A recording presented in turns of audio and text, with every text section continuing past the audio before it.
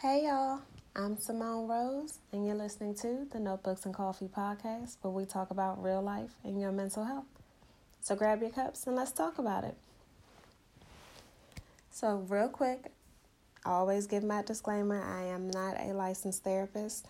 However, I am sharing my journey with mental health with you all in hopes that I encourage just one person to share theirs. That being said, let's get into it. Today's episode is about PTSD, post-traumatic stress disorder. A lot of people have dealt with some form of PTSD in their lives. A lot of people do not like to acknowledge the fact that they are living with PTSD. So I'm going to talk about where my mental health or well-being took a hit 18 years ago. July 14, 2002, I was 14 years old. And without going into great detail, I was sexually assaulted. And I held it in for 2 weeks. I didn't tell anybody. I didn't talk to my mom. I didn't talk to the girl that was with me when it happened. And I say when it happened because I later on found out down the road that it was a setup. But I didn't talk about it to anybody until two or 3 weeks later, because we were starting school and I had one of my friends at the time. We were sitting in homeroom, I believe, and they were doing a fire drill, and I remember looking over at her, and she was my complexion, a darker skinned female, and she looked really, really pale. And I was talking to her, and I was like, well, what's wrong? Like, you don't look like yourself. What's up? And she told me that she had a similar encounter. And I then told her I had gone through the same thing a couple weeks ago. And I just didn't say anything to anybody. Out of fear of how I would be looked at. And back then, I say back then like I'm like old as dirt, but I was 14. Back then, the question that people asked, and I hear it sometimes today, and it really, really pisses me off. When a woman says she's been sexually assaulted or she's been raped, the first question out of your mouth should not be, well, what did you have on? And I remember that being one of the questions that I was asked off the break. So she and I were talking about it, and I can't remember if we had gotten outside during the fire drill. Somehow or another, both of us ended up in the guidance counselor's office. Our guidance counselor at the time was Mr. Clybourne. And she told her story. I told my story. And I told my story like thinking, okay, now I got it out. I'm done dealing with it. Wrong. Mr. Clybourne called my mama. My mama came and got me from the school. And I ended up going to my sister and my brother-in-law's apartment at the time, where I met the officers who, asked all these 1,000,001 questions, and I answered them. Boom, I'm done. Right? Wrong. I'm in 9th grade. There's a 12th grader that looks exactly like the guy who assaulted me. It's not the guy, but it looks just like him. And it freaked me out because every time I walked past him, I had a panic attack. He would walk by me, I would hyperventilate, or I would see him coming and I would turn the other way. Like I could not be around this person. And I knew it wasn't him.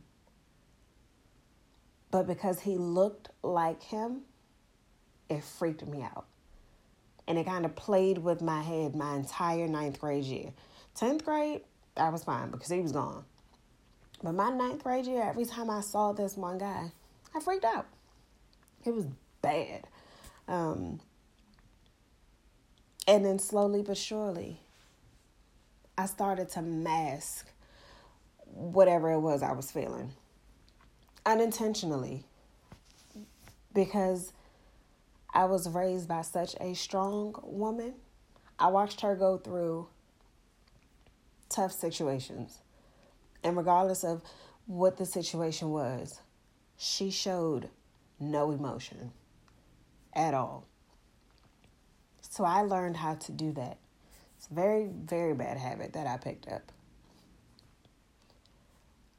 But I'm learning to break my bad habits slowly.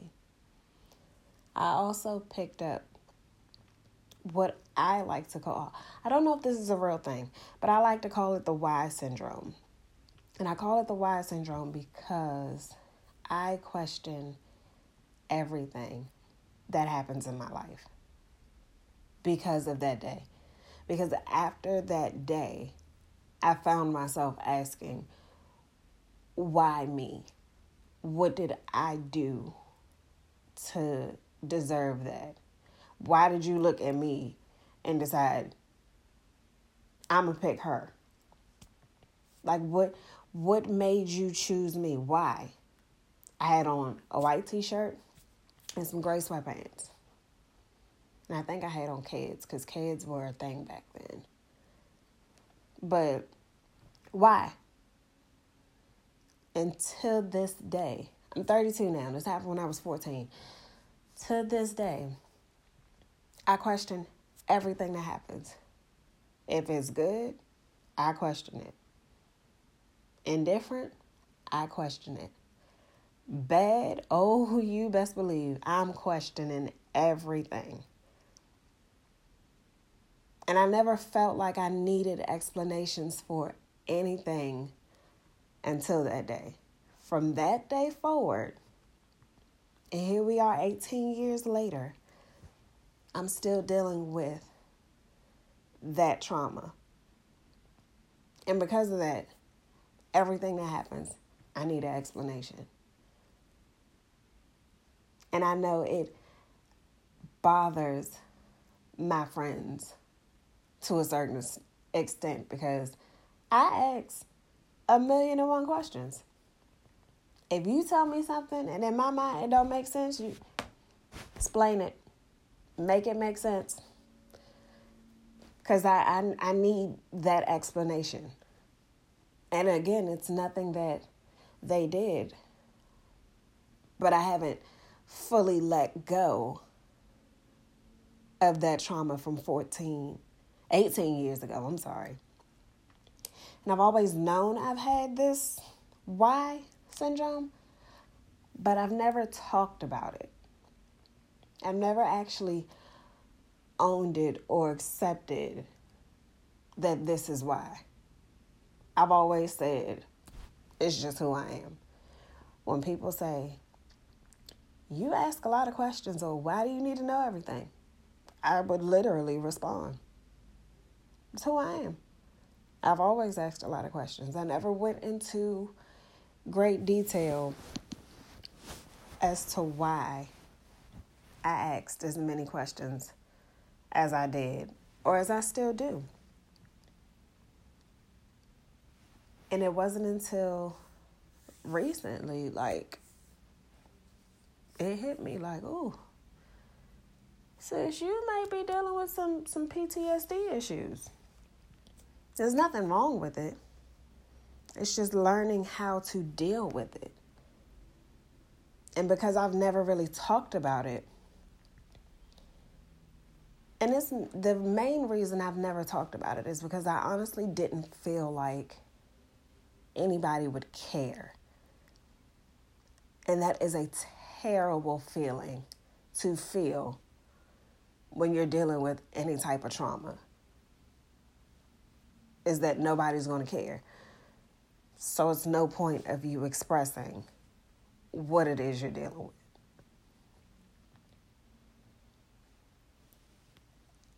Everyone that I know has dealt with PTSD in some way, shape, or form.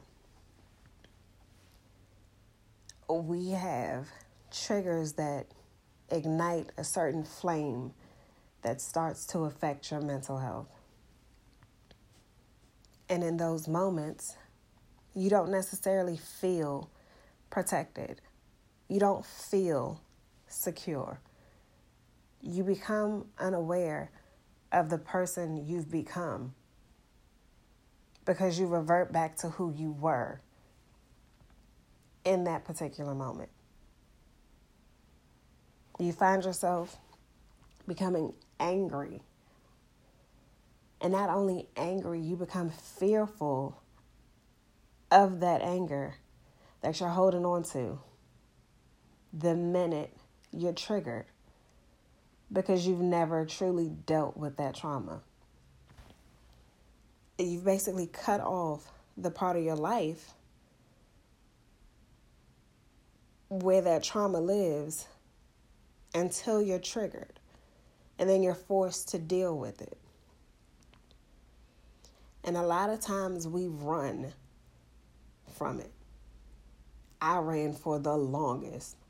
It wasn't up until recently that I stopped running from it and decided to own my shit. Like, hey, you got to fix this. Because if you don't fix it, you can't heal from it. So in fixing it, you have to learn how to face things head on. You can't learn to live without that particular fear until you grab a hold of it. And a lot of times in dealing with PTSD, because we haven't learned how to face that trauma, whenever we're triggered and something makes us think back to that day or makes us think back to that hurt, we blame everybody else but ourselves. And it's natural to blame someone else for your hurt, because you don't want to accept the fact that you're hurting yourself by holding on to that trauma. But in blaming someone else for how you handle the way you're triggered, it doesn't help heal you at all. It actually slows down your process because you don't own your feelings. You don't accept that this happened, so now I feel this way. And instead of saying, okay, we're here, let's deal with it, the easiest thing to do is blame somebody else. And the reality of it is, we got to stop blaming everybody else for our past traumas and stop blaming everybody else for our triggers.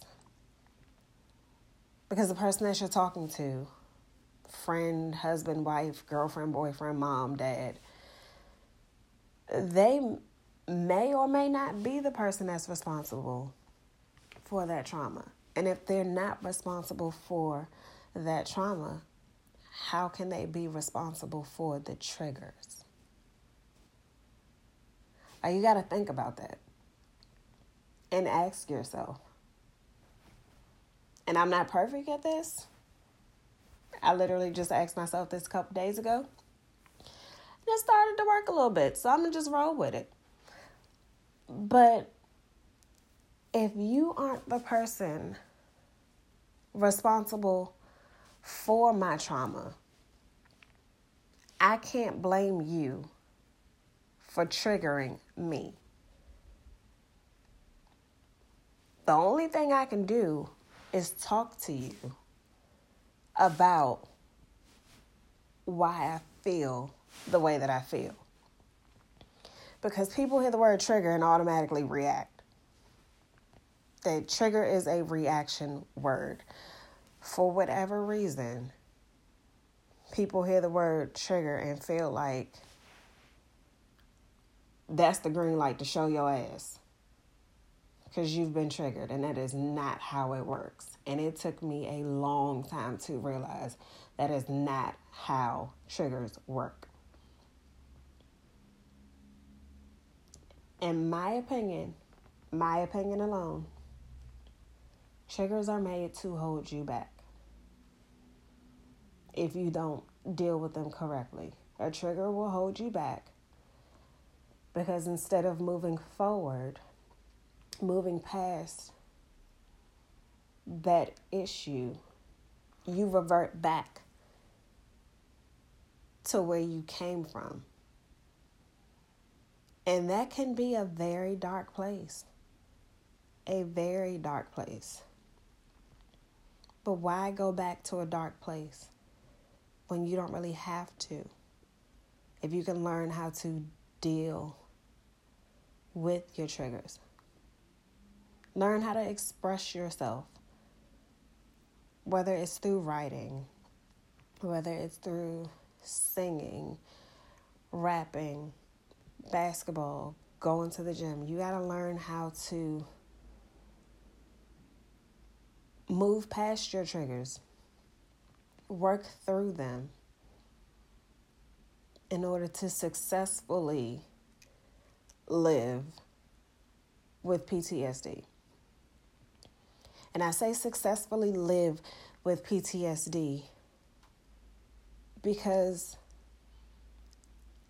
in all honesty, you never truly get over certain things, whether it's being raped, whether it's being molested, whether it is seeing someone you love die, whether it is, being a military vet and seeing God knows whatever the military folks see overseas and on deployment. That's a whole nother level of PTSD that I'm not trying to ever experience. But in most cases, you don't get over those traumas. You learn how to deal with them. And the sooner you learn to deal with them and fully understand, we can't change our past. I can't go back and change the fact that this person decided that I was going to be the victim for that day. And the longer I hold on to being a victim, the longer it takes me to heal. And this is something I had to learn. Me not being able to change my past doesn't affect my future. I can control my future, or at least get a grip on it. You never know what's going to happen today or tomorrow. But if I have a grip on my future and I'm slowly letting go or slowly learning how to handle those past traumas, my mental health is now on a, I guess you could say, a different path. Yeah, you could say a different path. Mentally, I'm in a different space. I'll say that because that sounds better. Mentally, I'm in a different space. than what I was before. But it takes time. It's not something that's overnight. It's not something that you can snap your fingers and, hey, it's gone now. It don't work like that. And I know often we want microwave results. I think they call it microwave results now. You just like pop stuff in the microwave and 30 seconds later it's done. No. PTSD takes a lot of time. A lot of time. And it takes a lot of healing. But the first step to healing is owning your life. Like, you have to take your life back from that moment, regardless of what the moment is. If you don't take your life back from that moment, you will be stuck running in circles trying to figure out why.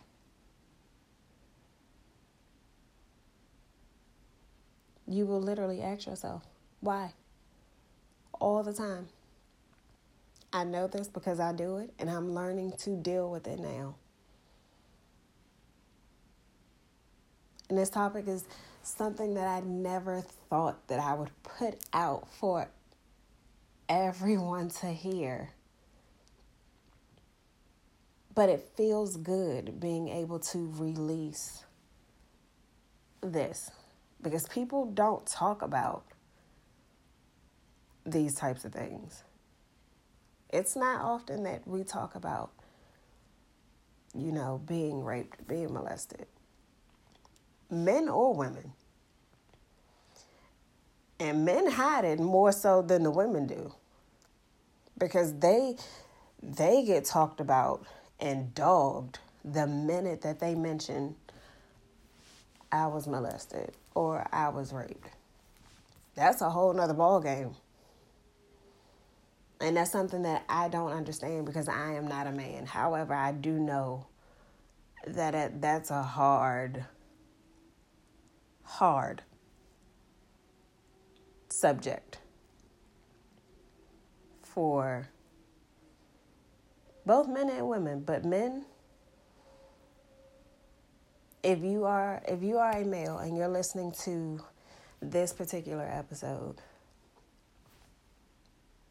I will say to you that you are not alone. If you have not talked to somebody, talk to somebody. See a therapist. Go to the police if you haven't. Find an outlet. Because holding on to any type of trauma, it is not good for your mental health. And in order to move forward and to grow and to not be bitter and to not be angry and to not be hurt and to not be triggered by everything. Because dealing with any type of trauma, the slightest thing can trigger you.